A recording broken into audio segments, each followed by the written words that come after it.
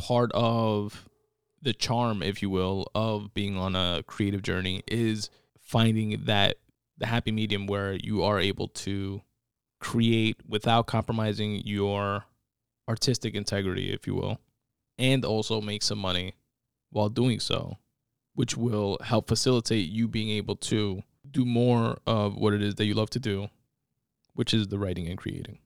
And if sometimes you wind up sliding to the left of that spectrum a little bit and going more towards the making money side, and then sliding back to the right a little bit and going more towards the doing what you love side, then so be it. As long as you ultimately stay within that happy medium, which should be the place where you're most happy, I think is the ultimate creative goal. At least I feel like that's what it is for me.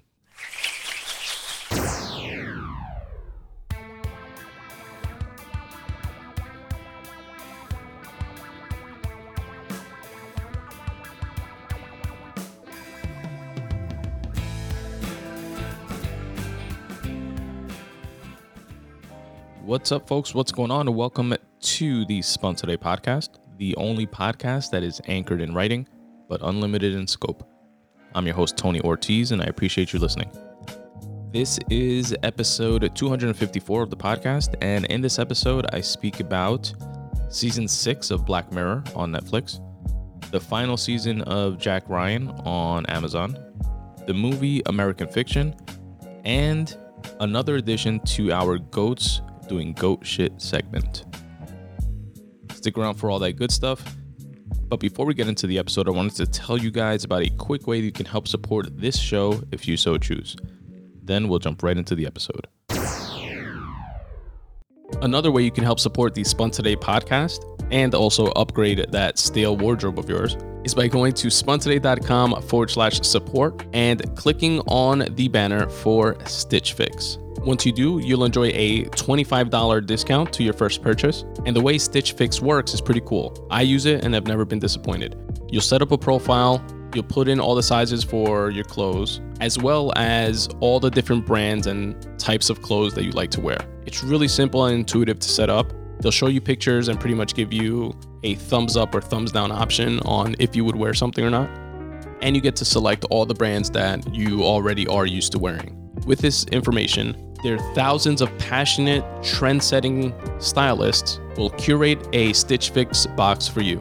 They'll send you 5 items that you get to preview before they mail it to you, and you'll get to select based on the image if you like it or not. If not, they'll replace it with something else, and if so, they'll mail it to you absolutely for free. You can try everything on, and you have a few days to send everything back or keep the stuff that you want to keep. Then you can use that $25 credit that I mentioned towards your purchase of those items. Again, to freshen up your wardrobe and also support the Spun Today podcast, go to spuntoday.com/support and click on my affiliate link banner for Stitch Fix and enjoy your $25 credit. Black Mirror Season 6 was released in 2023. For those of you who don't know, don't follow the show, it is an amazing watch, one of my favorite shows for sure, and has 6 seasons available on Netflix. And if you haven't seen any episode, don't worry, it's not like one of those types of shows where you have to follow specific characters or like watch it from, episode 1 through to the latest episode. Each season is it's an anthology. So it's like these individual short stories, if you will. And each one is kind of like its own movie. Think of it that way. So you can literally go in, check out the descriptions, see which ones you might be interested in and like, and just start that way. That's what I did initially years ago when I first got put onto the show, and since have watched every single episode. I think every single episode, actually. I was reading up and refreshed my memory on a few of these episodes. I went back and noticed like 1 or 2 episodes that I either don't remember or maybe never even saw. But yeah, and it's not a lot of episodes per season. Some seasons only have 3 episodes, for example. Some have 6, some have 5, some have 4. This latest season, season 6, has 5 episodes, all of which are really cool. I would say 2 to 3 are awesome. 2 are awesome. 1 is really good, and a couple of them were my favorites, but they were worth to watch either way because it really is a good show. Very well done. And here's the official synopsis of the show. Black Mirror is featuring standalone dramas, sharp, suspenseful, satirical tales that explore techno-paranoia. Black Mirror is a contemporary reworking of The Twilight Zone, with stories that tap into the collective unease about the modern world. And the synopsis for this specific season is twisted tales that span eras and terrors, deliver a myriad of surprises in this game-changing anthology series, most unpredictable season yet. And as we like to do here on the Spontaneity Podcast, wanted to shout out the folks that make it all possible, the writers. Black Mirror was created and is mainly written by Charlie Brooker, and there was one episode here in season 6 that was written by Bisha K. Ali. Shout out to the writers of this amazing series and awesome season. So the very first episode of the season is called Joan is Awful. And the summary is that an average woman discovers a global streaming service has adapted her daily life and her secrets into a drama starring A-list actress Salma Hayek. The name of the streaming service is Streamberry. It's similar to, think of like Netflix, for example. And this lady is essentially, going through her life, goes to work, has certain conversations at work. She has a husband or at least a fiance or live-in boyfriend or something like that they depict their relationship kind of as like very routine, very going through the motions. And she gets a text from like an ex-boyfriend or an old flame and says that he's in town and just wants to meet to say hi for a drink or something like that. And she hesitantly goes, winds up going. I think they wind up kissing or something like that. And then she leaves and goes home.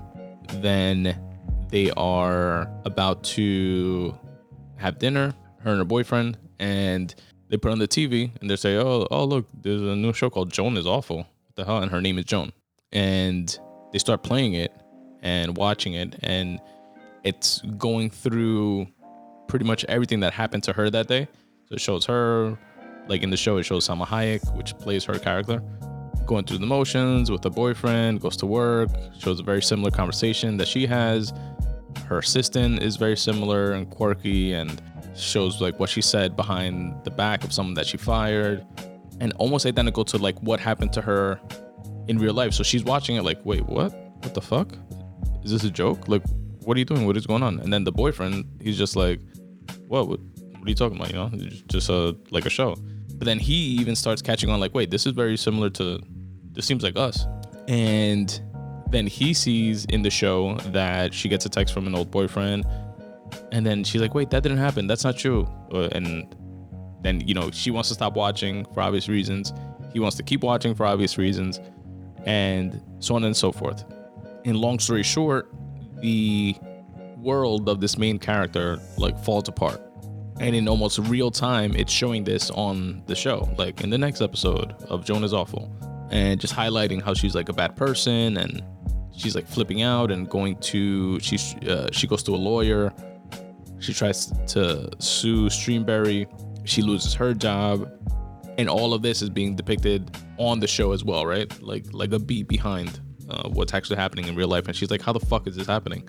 And then the lawyer winds up letting her know that in signing the terms and conditions, like those like pages and pages worth of terms and conditions that we all just like click the checkbox on and click accept, which I believe South Park did an episode of like years ago. But the lawyer explains how in the terms and conditions, one of the things you signed off on was giving your likeness, signing over your likeness to Streamberry. And it's completely legal and they could do what they're doing. And from a company perspective, in Streamberry, they're using some sort of like AI and like high level tech to enrich their algorithm such that it gives the user, like the watcher, the most targeted experience possible, which I can totally see a corporation doing, like something like that through like algorithmic optimization and just like focusing on the bottom line. You know what I mean? Like an evil corporation that just wants to increase profit quarter after quarter after quarter and losing sight of the damage that it's doing otherwise. And then there's another layer to the episode where it gets into this like quantum computing baseline reality versus fictive reality type of thing, as like the Joan is Awful, the main character that we see, that we think is the real Joan. She starts investigating the company and you know, taking matters into her own hands, tries to break into the company and figure out where they have this supercomputer that's facilitating all this. And she finds out that there's layers and layers and layers to this Joan is Awful character, where she's seeing Salma Hayek, this famous actress, playing her life.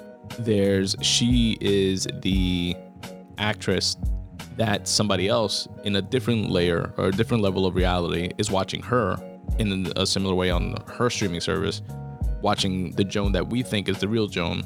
They're watching her on TV, and so on and so forth. So she's like, wait, she's like contemplating, am I like not even real? Am I like CGI? Am I like AI or something like that? And then it gets into the question of what's real? What are people, quote unquote? What if we do create like AI or like sentient AI? Do they really have feelings and thoughts, and are they real? Should they have rights, etc.? It's really, really interesting. It's like a mind-bending. When you think you know what the episode is about, it winds up opening up like all these other layers and inevitable questions. And that was definitely either my favorite or tied for favorite episode of this season. Joan is Awful.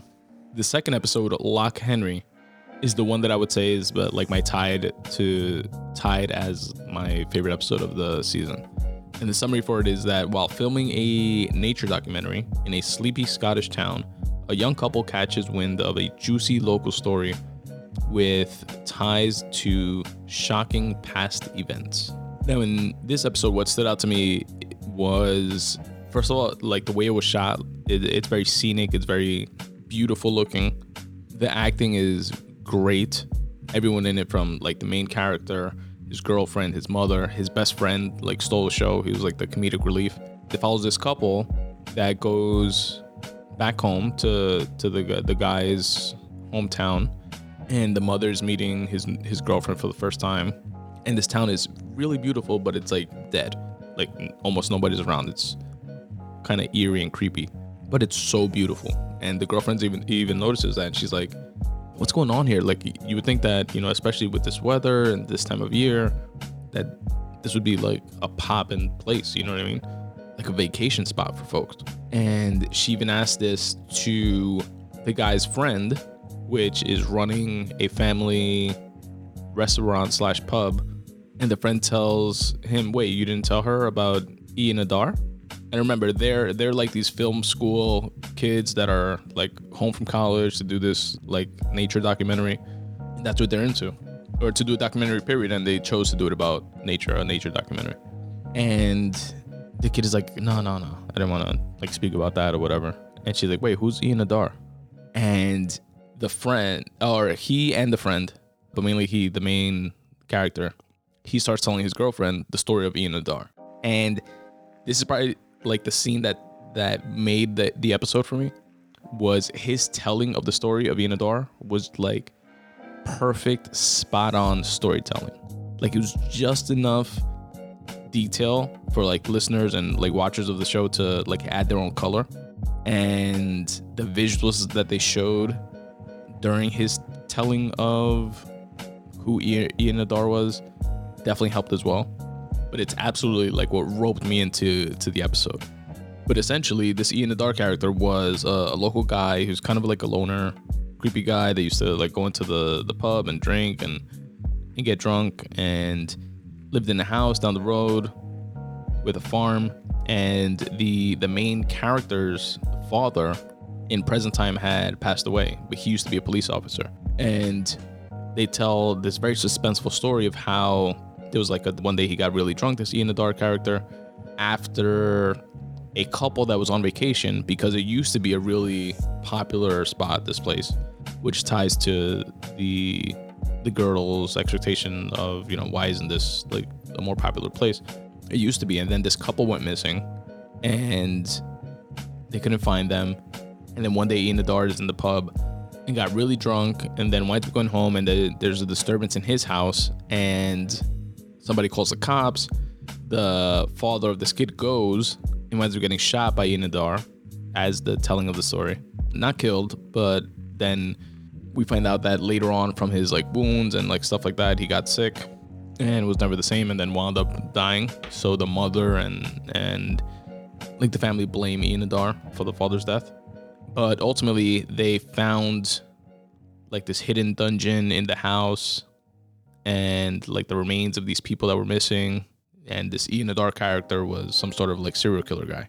And since then, the town became like a ghost town, hence the state that it's currently in. Now the girl, she's like, we're not doing a fucking nature documentary anymore. We have to do a documentary about this. This is the story. We have to tell the story. And you know, they're film buffs and he's reluctant to do it. Doesn't want to open up like old wounds of, you know, the family and the father dying and this story and stuff like that. The friend wants them to tell the story as well to see if it brings like more popularity back to the town and more tourists and stuff like that. And the girl's really pushing for it.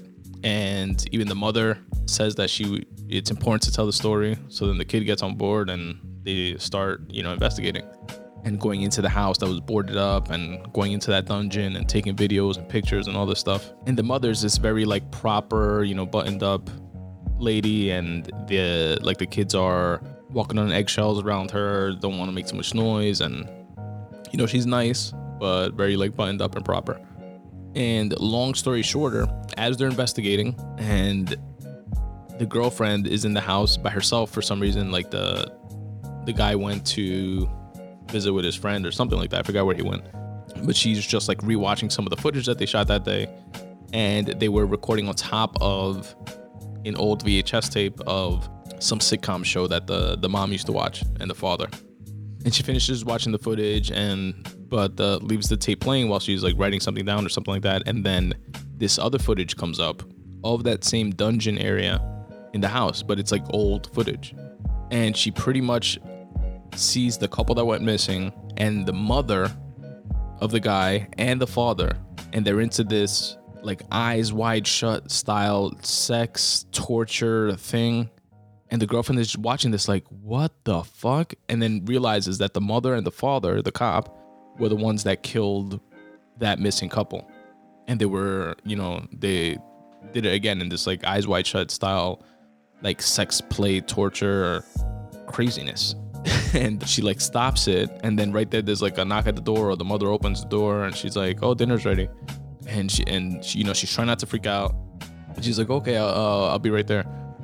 And then winds up going downstairs, but then saying that she's gonna get some air or something like that.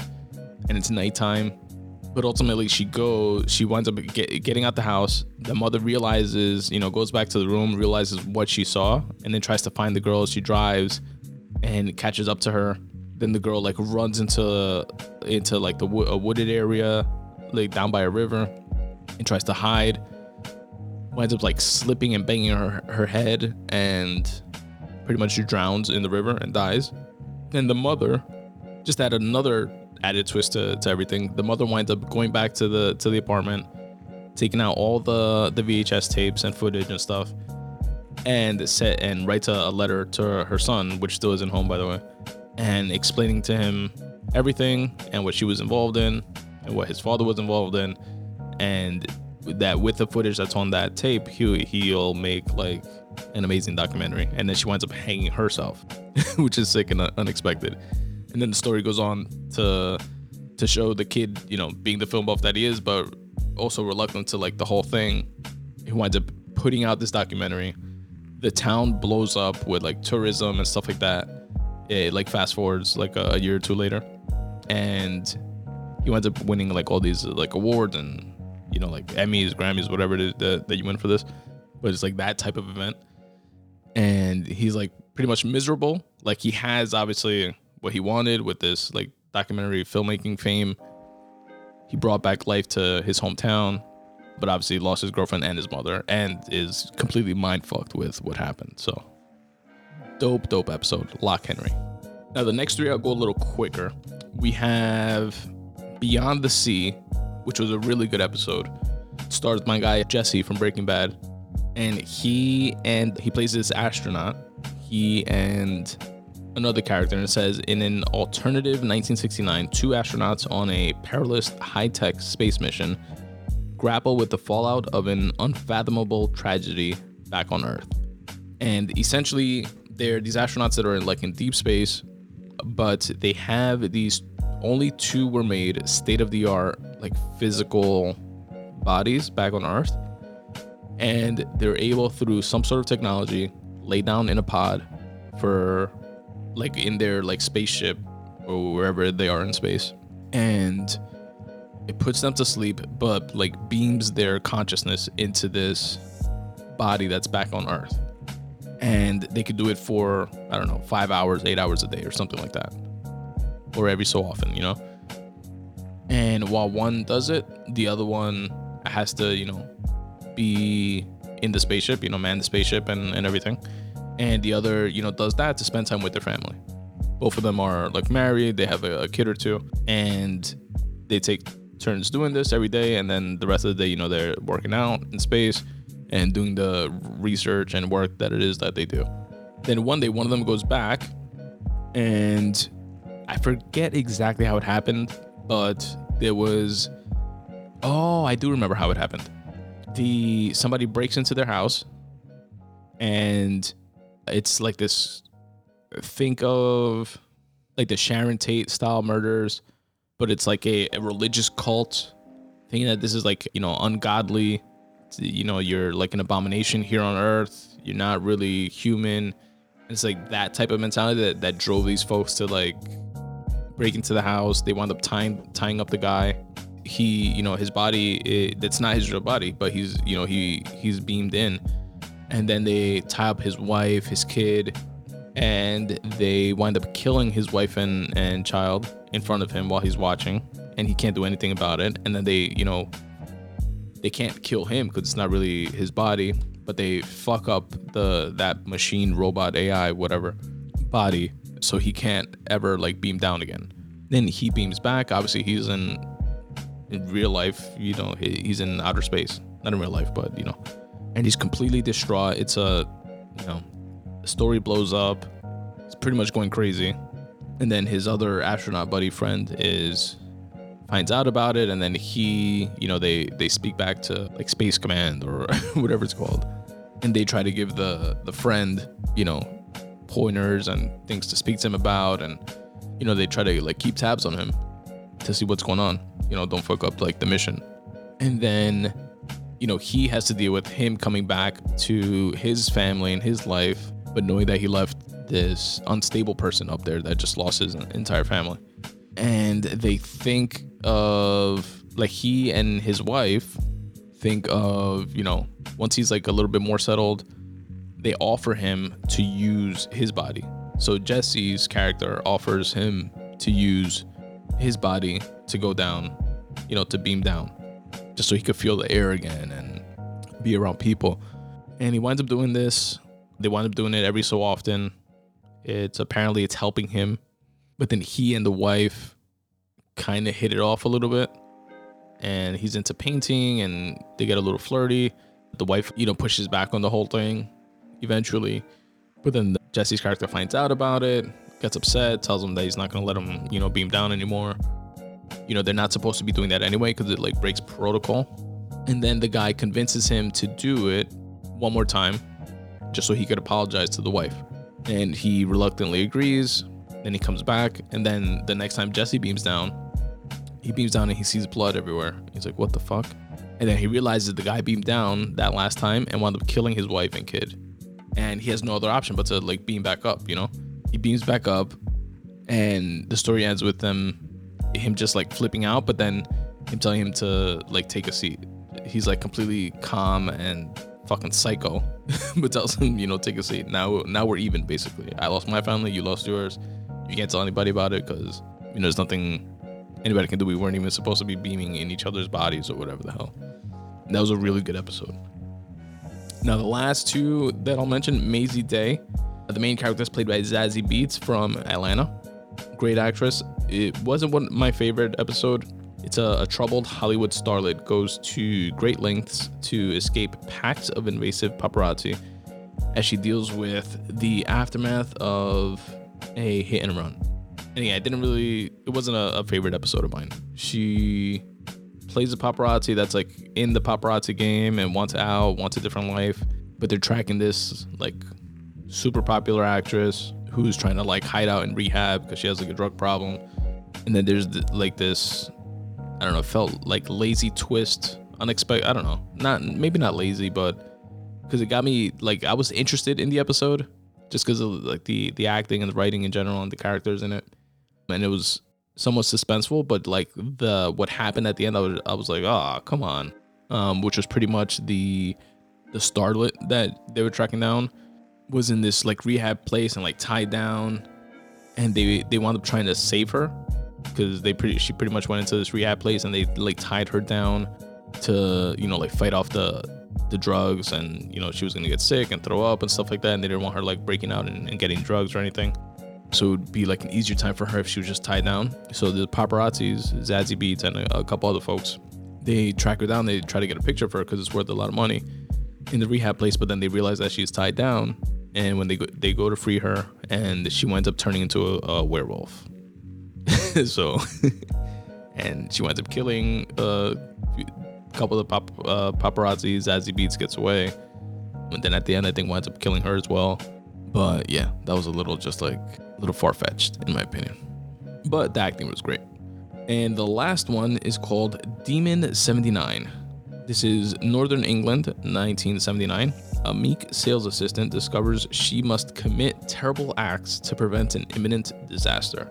This was another one that was good. It keeps you roped in because you want to know if it's true or not, what she's going through.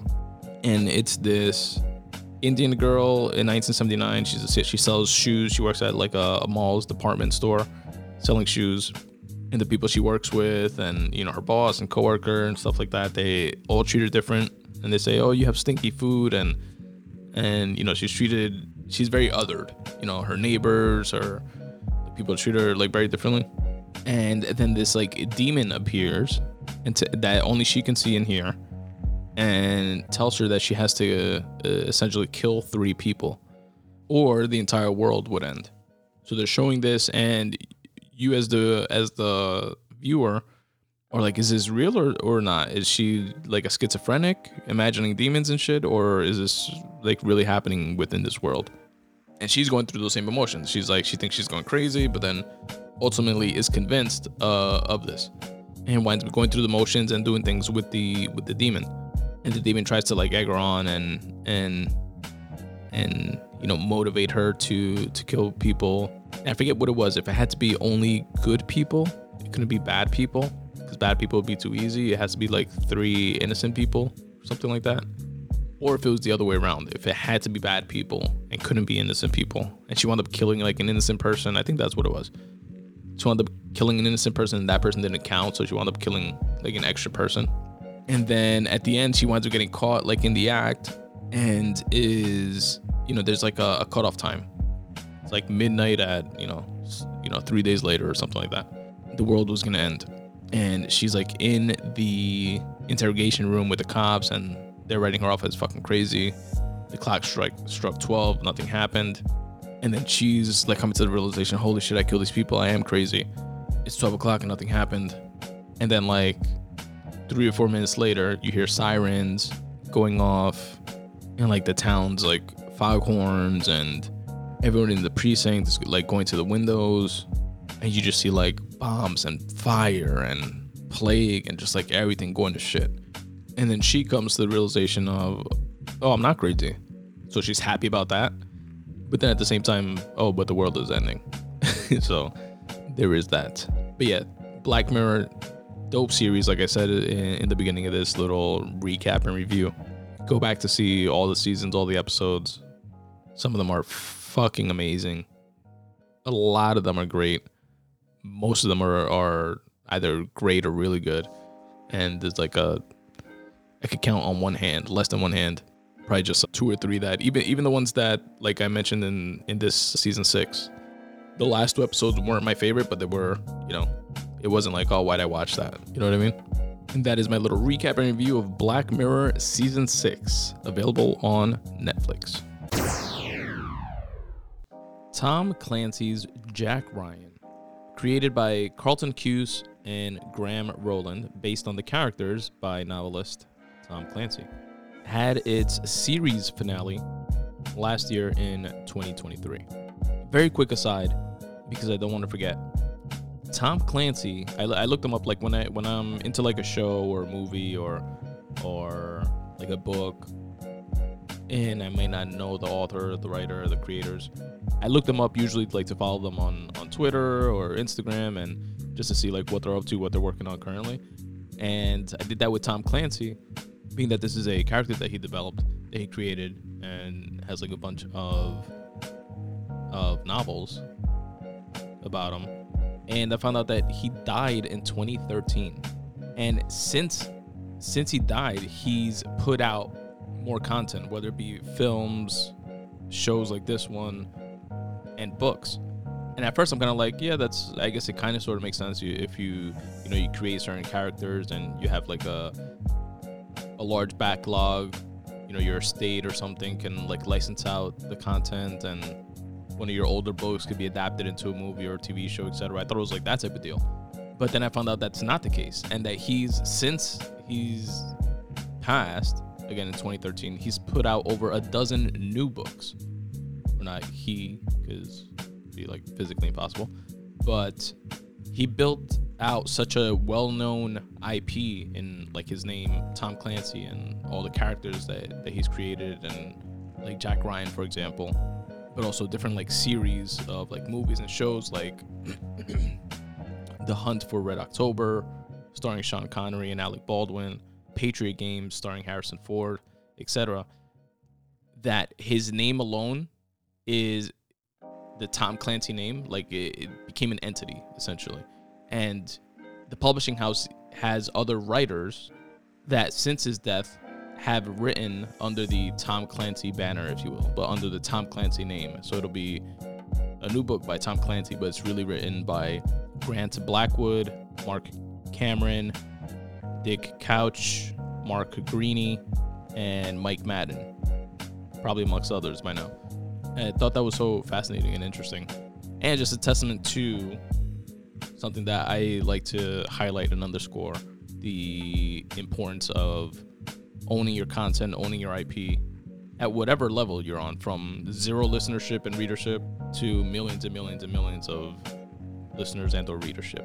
Because ultimately, if something does pop off in the direction of being financially viable, why not have your situation set up in a way where you didn't give away the rights, you didn't sell off the rights for a one-time fee or, the short-term bag, but you've created something valuable that can and will go on for decades after you're gone, and your kids and maybe even your kids' kids could benefit from it. Like, why not set it up that way? You know what I mean? But to each their own. Anyway, Jack Ryan is a dope series, and the official synopsis of the show is up-and-coming CIA analyst Jack Ryan is thrust into dangerous field assignments. And it stars John Krasinski from The Office, which when I first saw the show, I was like, I know him as like Jim from The Office. It's a comedy, and this is like a serious, CIA analyst guy. But it totally works, and it just shows like his range as an actor, in my opinion. Also starring Wendell Pierce. Shout out to Wendell Pierce. Shout out to The Wire. And Michael Kelly, who's a great like character actor. I think that's what you call a character actor. Shout out to House of Cards, where he played Doug. And as we like to do here on the Spun Today podcast, because if we don't do it here, then who will? Let's shout out the writers. First and foremost, Tom Clancy, of course, based on the characters that he created. Carlton Cuse, Graham Rowland, Joe Greskoviak, Jeff Kempler, Beta Nation, Aaron Rabin, Vaughn Wilmot, Stephen Kane, and Robert David Fort. Shout out to each and every one of the writers and creators of the series that put together this final 4th series finale. So like the synopsis says, if you're not familiar with the show, it all revolves around this genius CIA analyst. He's kind of like a desk analyst, research guy that winds up going into the field, and then you start finding out that, he can do the field as well. He has like a background of being like a Navy SEAL, I think, or just like one of those like superhero type characters in shows. They could do it all. Smartest guy in the room, toughest guy in the room. And I love shows like that because I could finally relate to someone. You know what I mean? Let me stop. But I definitely do enjoy those shows. You kind of like vicariously live through characters like that. And this final season, had to do with a drug cartel teaming up with a terrorist organization, and how that type of matchup would combine unlimited resources with like unbridled terror and hate, which is obviously a dangerous combination, especially when and if it's aimed towards the US, for example. Michael Pena is a big part of this final season as well. Another great actor. If you don't know him by name, he's the Spanish guy that is like in everything. When you see him, you'll be like, oh yeah, I know that guy. And in the very first episode, actually, ends with a really dope scene where he is in Jack Ryan's apartment when Jack Ryan gets home with his girlfriend, and they get home from some event that they were at, and she's going to go take a shower or something. He's going to the fridge, and Michael Pena just points a gun to his head and tells him to turn Pluto back on. So at this point in the story, basically, Jack Ryan has ascended, and he's like assistant to the head of the CIA, like second in line. And they're getting a lot of pressure from the Senate to be more transparent and highlight programs within the CIA, like covert operations and stuff like that, because there had just been a coup/murder of a president in a country in Africa. And, conspiracy theorists and folks were blaming the CIA as them having something to do with it. So a way that Jack Ryan and director Wright chose to deal with that was to turn off the funding for all these programs that you couldn't trace, or like where the money was going to and stuff like that. And one of these programs was Pluto, codename Pluto. And Michael Pena just shows up, puts a gun to Jack Ryan's head. Remember, Jack Ryan's like the badass, handles everything, knows everything that's going on at all times. And here's this guy, apparently within the CIA as well, in his apartment with a gun to his head, telling him to turn the shit back on, turn the money back on for that operation. And we see Michael Pena's character in Mexico. Like, they show a few scenes of him there, and like being a bit like a badass there. And as the viewer, we're kind of like, wait, is he CIA? Is he part of this cartel? Is he like a double agent? Like, what's up with him? And ultimately, we find out that he is in the CIA, but he's being used by the folks that are running the Pluto program, that are working with this, either the drug cartel and or the terrorist organization side, to try to facilitate what they have going on, and they're pretty much being paid off. And that's essentially what the season is all about. It has great fighting scenes, very suspenseful. There's like scenes with a helicopter. Oh, I'm sorry, with a plane that they're finally getting away.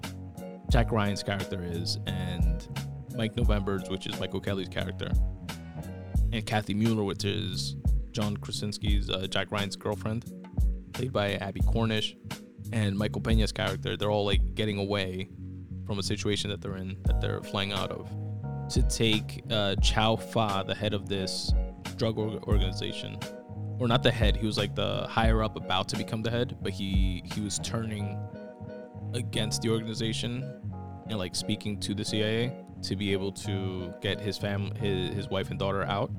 So they're in this situation where they are about to get out of the country on this private plane.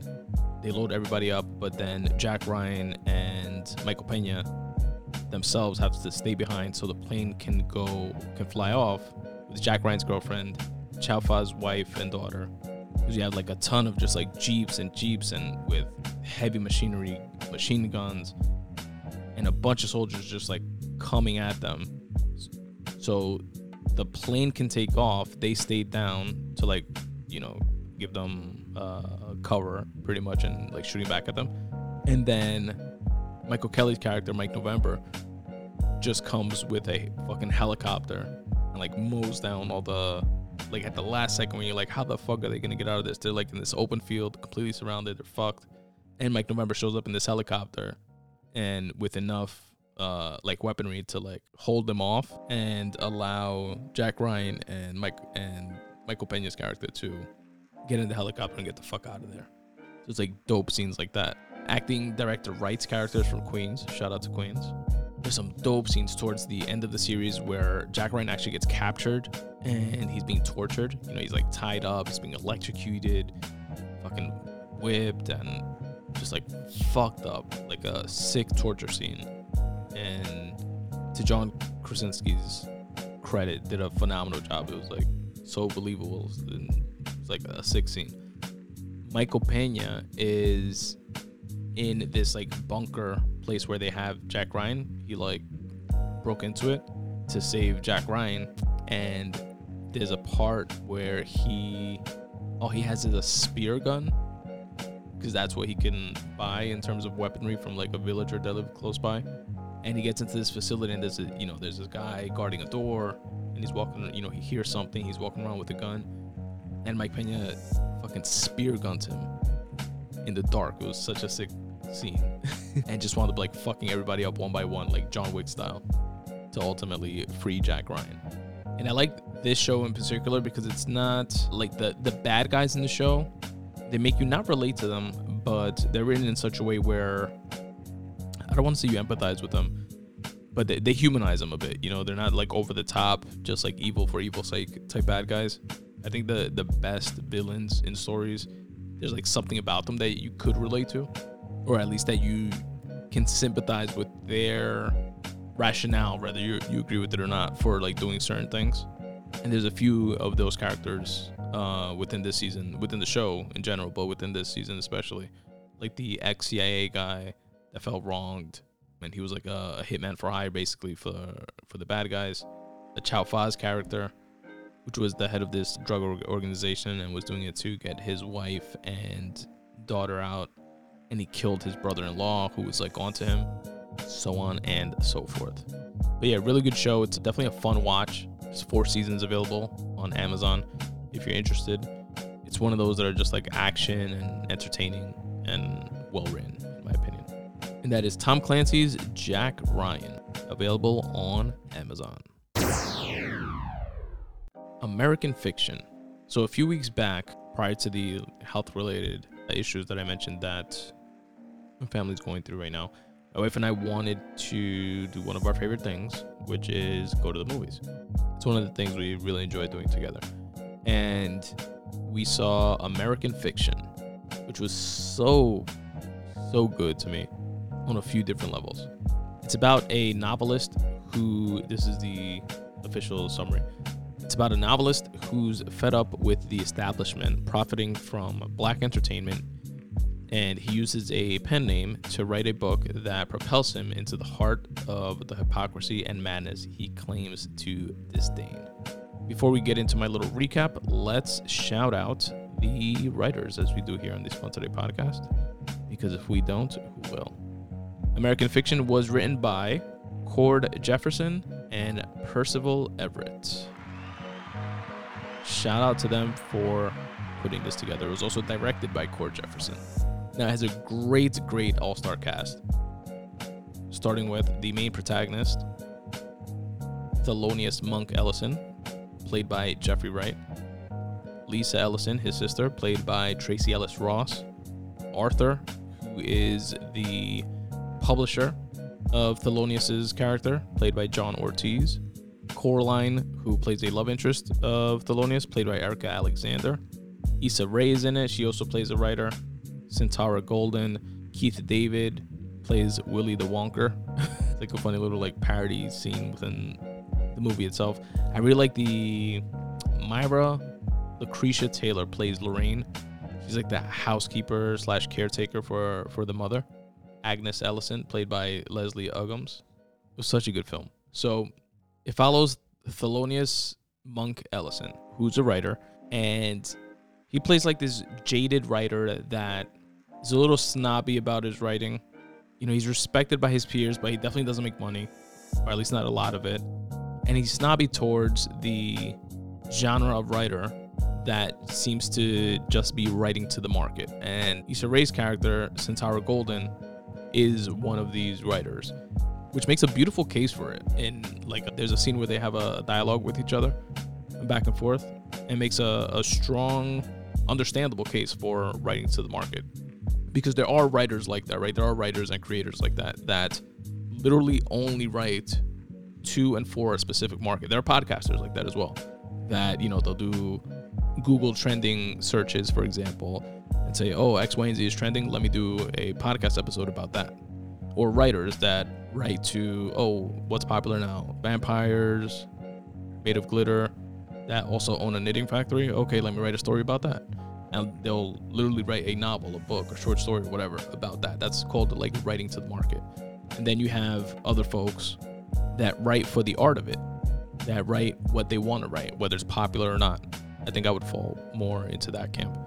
And they speak about what they want to speak about, so on and so forth. And it's not passing judgment on either, you know, both are the creator's prerogative.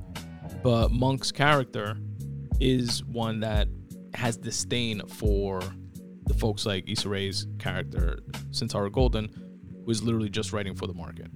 And her case was essentially, you know, if there is a market, if there are people that want to read this type of stuff that you call, you know, trash or like fast food type of writing, and I'm able to create that for them to fill that demand and make a living while doing it, why is that, you know, like, why are you shitting on that? What's wrong with that? And the answer to that is essentially, there is nothing wrong with that. That's, you know, the choice of that creator, that writer, and also the choice of that consumer to consume whatever the fuck they want to consume, right? But what I love for it from this like writing, you know, this like shining the light on this like area of like writing and creating, is that the type of like stories she's writing are like thought to be like racist and like over the top and highlighting like stereotypes of African Americans. And like, she's doing a reading, for example, and she's, you know, speaking normally, and then you know, being interviewed, and then she's reading an excerpt from her story, and then she's like, oh yeah, sure, I would love to read an excerpt, let me share this passage here. And then she starts reading, quote, hey yo, Sharonda, you's pregnant again at 19 years old? What is that, your 8th baby mama? You know, like shit like that. She's like writing in the book. And then Thelonious Monk's character is like, has like such disdain and grossed out and like, what the fuck, how is this selling? So he, as like a kind of to like shit on his certain publishers that don't want to like publish him anymore. And Arthur, by the way, is not his publisher, it's his agent, the character played by John Ortiz. He decides to write this like over the top hood, like spoof almost, and submit that to the publishers that don't want to publish his other work, because again, it's not selling. The publishers are in the market are in the business of making money, so they're like the embodiment of creating for the market, minus the creating part. You know, they're just like peddling. But I digress. He submits it as kind of like a fuck you to them, and they wind up loving it, and they want to. And he submits it like under a pen name. And Arthur, his agent, calls him. He's like, yo, they want to publish it. And he's like, really? They want to publish my book? He thinks it's his like other book that he wrote. The more, you know, like snooty writing and, you know, the shit that he's into, his literary fiction, if you will. And John Ortiz's character Arthur, he's like, no, the other book that you sent me over under the pen name, and they want to give you a $250,000 advance or something. Like, I forget the exact number. That might be it. But he's like, what? He's like, I'm not gonna do that shit. What are you, fucking crazy? That was supposed to be a joke. But Monk's character is in a situation where this is another layer of the story where it really resonated with me. His mother, Agnes, is elderly. Her memory is starting to slip. They take her to, and they confirm that it's like her early stages of dementia. My father, as I mentioned here in the pod, has dementia, so that definitely resonated. And as well as him and Tracy Ellis Ross, which is his sister, and they have a third brother, Clifford Ellison, played by Sterling K. Brown. But they're like, between siblings, they're dealing with the fact of balancing the responsibilities of taking on the fact that their parents are getting older, that their parents are getting sick, and how are they going to balance that, and what's that going to mean moving forward, and who's taking on which responsibilities, how are they going to tackle all of the issues that need to be tackled and taken care of. And that's something that definitely hit home. and something that we all inevitably deal with to one degree or another. So he's in this situation where they need the money to confront, like the changing and added responsibilities in their lives, with their mom being sick. And he's out to a lunch with his sister, and they're speaking about these things, trying to iron out certain details, and speaking about how money's tight all around. And then his sister, right then and there, literally has a heart attack while they're having lunch, out of the blue. Tracy Ellis Ross's character, which sucked that she died, spoiler alert, so early in the story, which just threw another curveball and an added need for him to get money, because the other brother, he's going through a divorce with his family, kind of like a midlife crisis, coming out the closet, type of thing. He's selfish and doing drugs and more of a burden than a help, you know what I mean? So it all kind of falls on Jeffrey Wright's character. But then he has this dilemma where he definitely really needs the money, which Arthur, his agent, is highlighting to him to take care of his mom, but also his creative beliefs and what he feels about his integrity, his creative integrity, is being thrust into this situation as well, right? He doesn't want to publish that, but ultimately he does, begrudgingly. And at the same time, I felt that situation does a great job of being social commentary for what's wrong with the virtue signaling. And you have these two agents from the publishing company who are white, and just thrilled to speak to the writer, which again was under a pen name, and he just kept playing it up and making it more absurd. He was like, yeah, I'm an ex-con, I don't do interviews because I'm still running from the law, I'm running from the man, and this and that or whatever. And they were just eating it up, and they're like, oh my god, this is so authentic, this is so real. And it was cool to see that highlighting of that type of hypocrisy of what happens when writing to a market, or just doing something ultimately for financial gain alone, when that runs amok, just highlighting all that is wrong with that type of mentality. And not to be mistaken with that is all wrong, but what could be wrong with only thinking that way. Lorraine's character, she was so sweet, played by Myra Taylor. She's the home health aide caretaker of the mom, and has obviously been with the family for years, so to the point that she's family. She was such a sweetheart. And I felt the ultimate full circle moment for him, for Monk's character, was a couple of things. On a personal level, being more open, being, letting your guards down a bit, letting people in to your life, letting them love you. He was very guarded, very cagey, pushed people away, which is not an uncommon trait for a writer or some types of creatives. You're kind of sort of always in your own head, and you wind up doing things like that even without noticing at times. I know I definitely have. And then from a professional level, the full circle for his character was that ultimately he wanted and needed money, but also wanted the validation that comes with the recognition of all your peers and being thought of as this amazing writer. And he kind of sort of came to the realization that these are two different worlds, and it's okay. You know what I mean? It's not an either or type of situation. It's the ideal circumstance that you can do your artsy fartsy type of writing, and everybody and their mother would love it, and it would be mainstream and niche at the same time, and you would be a literary hero and a millionaire at the same time. Sure, but very unlikely that would ever be the type of situation that you would be in as a creative. But there is a happy medium with, coming to terms with the fact that maybe not always, but often it would be a separate, different type of approach to creating.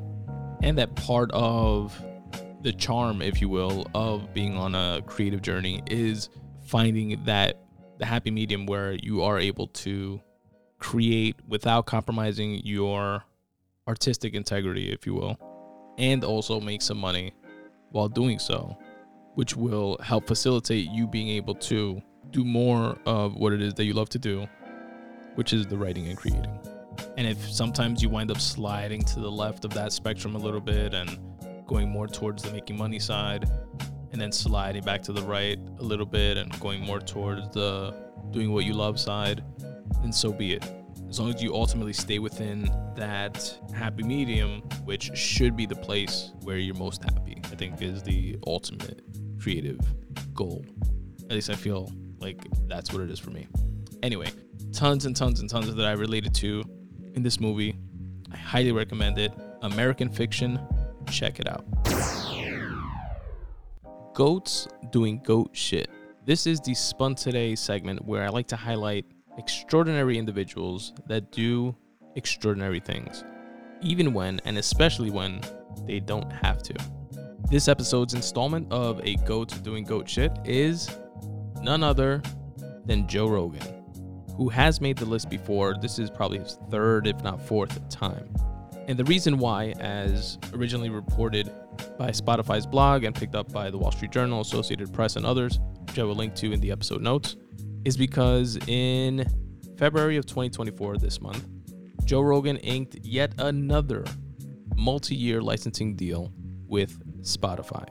For those of you who don't know, one of the other reasons actually when Rogan initially made the Goats Doing Goat Shit list was because he inked a $100 million licensing deal to take his podcast, The Joe Rogan Experience, exclusive with Spotify for 3 years. I want to highlight again, it was a licensing deal, which I love harping on and highlighting here on the podcast, because there's a huge difference between selling something and licensing something. When you license something that you create, you can license it for X amount of dollars, sometimes and usually less than what you would make if you just sold it outright. But what's great about a licensing deal is that once that license is up, you still own everything and you can license it out all over again. So Joe Rogan did a licensing deal for $100 million 3 years ago that recently expired. And because it was such a lucrative deal for Spotify and its shareholders, which saw many, many, many times that $100 million in stock profits as soon as the news broke. But Rogan, since again maintained ownership of his show, was now able to license it yet again. And this time the deal has a few interesting caveats. First and foremost, it's another multi-year licensing deal. The number of years I'm not clear on. I'm assuming it's around 3 to 5, but I haven't found the actual reporting on the number of years. But it's a $250 million licensing deal. Shout out to the podcast The Goat. So not only did he make $100 million over 3 years with the original deal, now he's making another $250 million, which includes, by the way, upfront guarantee as well as revenue sharing on his ad sales. But the sickest part, in my opinion, is that it's no longer exclusive with Spotify. This deal was so lucrative with Spotify that they didn't even hold on to that part of the deal. Instead, Rogan and team negotiated that the podcast will once again go wide. It'll be available everywhere. So if you want to listen to it on Apple, you can. It's already actually on Apple. And there will be a video version available on YouTube as well, which is interesting because back in the day before the Spotify deal, Rogan's pod was wide. It was available on every podcatcher. And the video versions were exclusively on YouTube just because YouTube had that's where videos would be seen. You know what I mean? It wasn't by virtue of any deal with YouTube, but that's just where video podcasts were viewed. Part of when Rogan went to Spotify, part of the deal that was negotiated was that Spotify had to develop the capability of streaming video as well as audio. And they developed this entire video capability through their app because of Rogan, which other podcasters and content creators obviously have benefited from as well. But now that the deal is going wide again, or the show rather is going wide again, we will once again be able to watch the podcast episodes on YouTube, not just the video versions on Spotify. But it does seem, for example, that Spotify is keeping, aside from YouTube, seems to be keeping, at least as of the recording of this episode, the video rights with Spotify, because you can still watch the videos obviously on Spotify, but on Apple, for example, where the podcast is already available, it's audio only. So Spotify does seem to be retaining that. I would imagine that the video versions of the podcast will be available on YouTube as they stated, but probably on some sort of like delayed release. Like maybe a week later, the video will be on YouTube or something like that.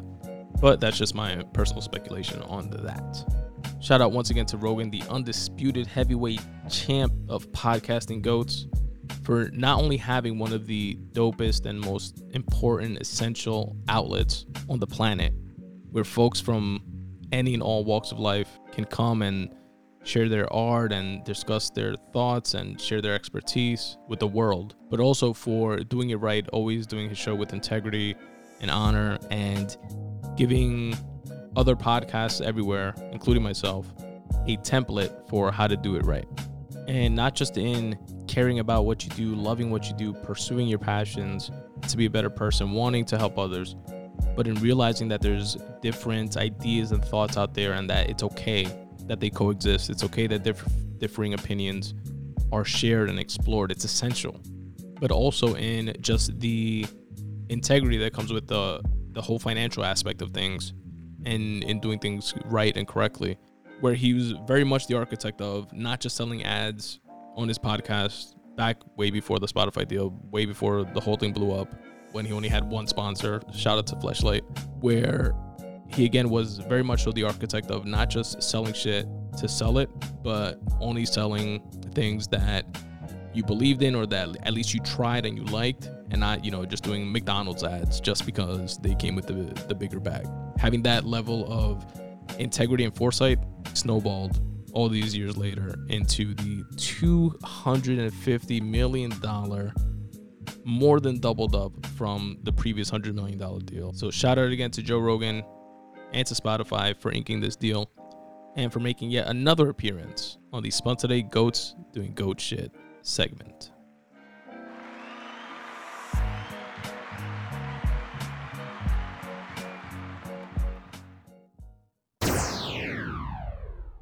And that, folks, was episode 254 of the Spun Today podcast.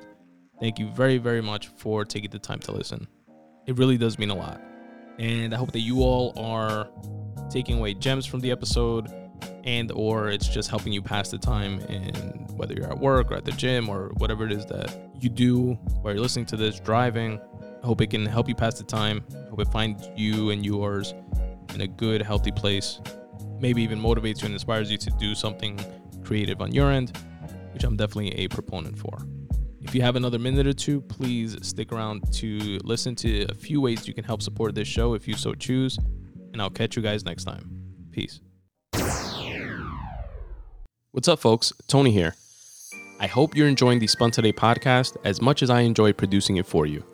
Here are a few ways you can help support the show. You can support the Spun Today podcast financially by going to spuntoday.com/support. There you will find a couple different ways that you can do just that, some of which will actually not even cost you a dime, such as using my Amazon affiliate link. When you go to spuntoday.com/support, you'll see my affiliate link to Amazon. Click on it and it will take you to Amazon's website, where you can do your shopping like normal. This will not cost you anything extra, but Amazon will pay me for driving traffic to their website. If you'd like to support the podcast more directly, you can do so by becoming a patron.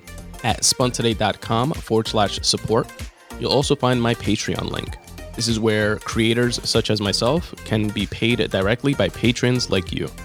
You can either make a one-time donation or schedule recurring donations if you so choose. There are also different tiers of support, and depending on which you decide to go with, you'll also receive some perks in return, such as early access to content, free digital copies of my books, free bookmarks, etc. That is, again, by supporting via my Patreon link, available at spuntoday.com/support. Similar to Patreon, at that same location, you'll also find my Ko-fi link as well as my Buy Me a Coffee link. They work very similar to Patreon and are different ways that you can help support the show financially. And last but certainly not least, you have the good old-fashioned PayPal donation button. Any which way that you choose to support is greatly appreciated. It all helps me do more of what I love, which is writing and podcasting. Again, go to spuntoday.com/support. You can also support the Spun Today podcast by rating and reviewing the show wherever it is that you're listening to this episode. I'd really appreciate it because it really does help. Also, follow me on all socials. At Spun Today on X, formerly known as Twitter.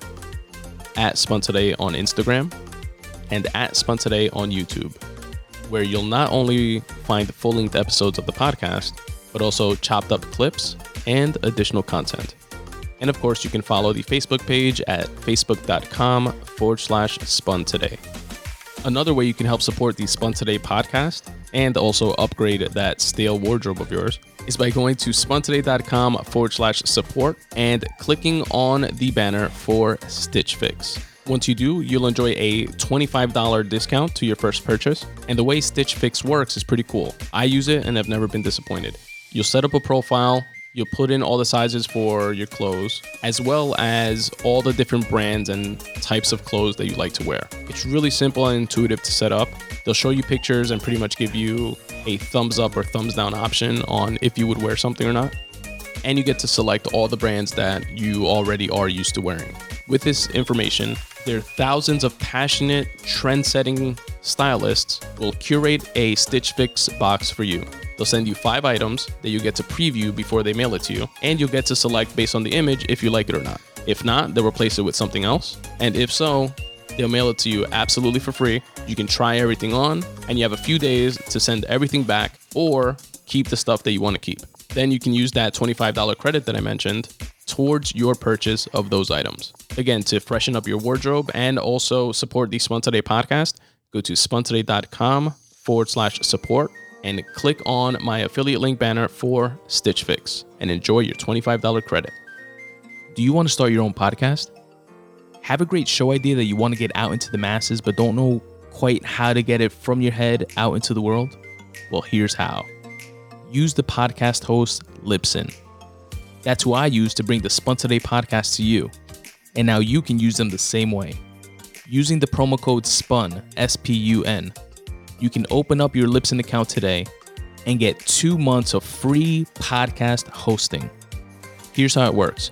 Once you record your show, you upload it to your Libsyn account, where you can fill in your episode notes, upload your podcast art, and schedule when you want your episodes to release. Once you do that, Libsyn will take care of the rest. They'll distribute your show to Spotify, Apple Podcasts, YouTube, and all the other podcatchers that you choose, instantaneously and seamlessly. Again, go to libsyn.com and use the promo code SPUN, S-P-U-N, to get 2 months free. Or use the affiliate link that's in the episode notes. Again, that's libsyn.com, promo code SPUN. Take that great podcast idea from out of your head and put it out into the world. And as always, folks, substitute the mysticism with hard work and start taking steps in the general direction of your dreams. Thanks for listening.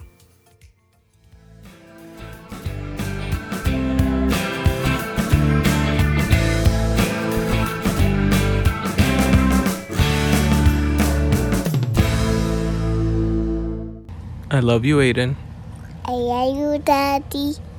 I love you, Grayson. I love you, Daddy.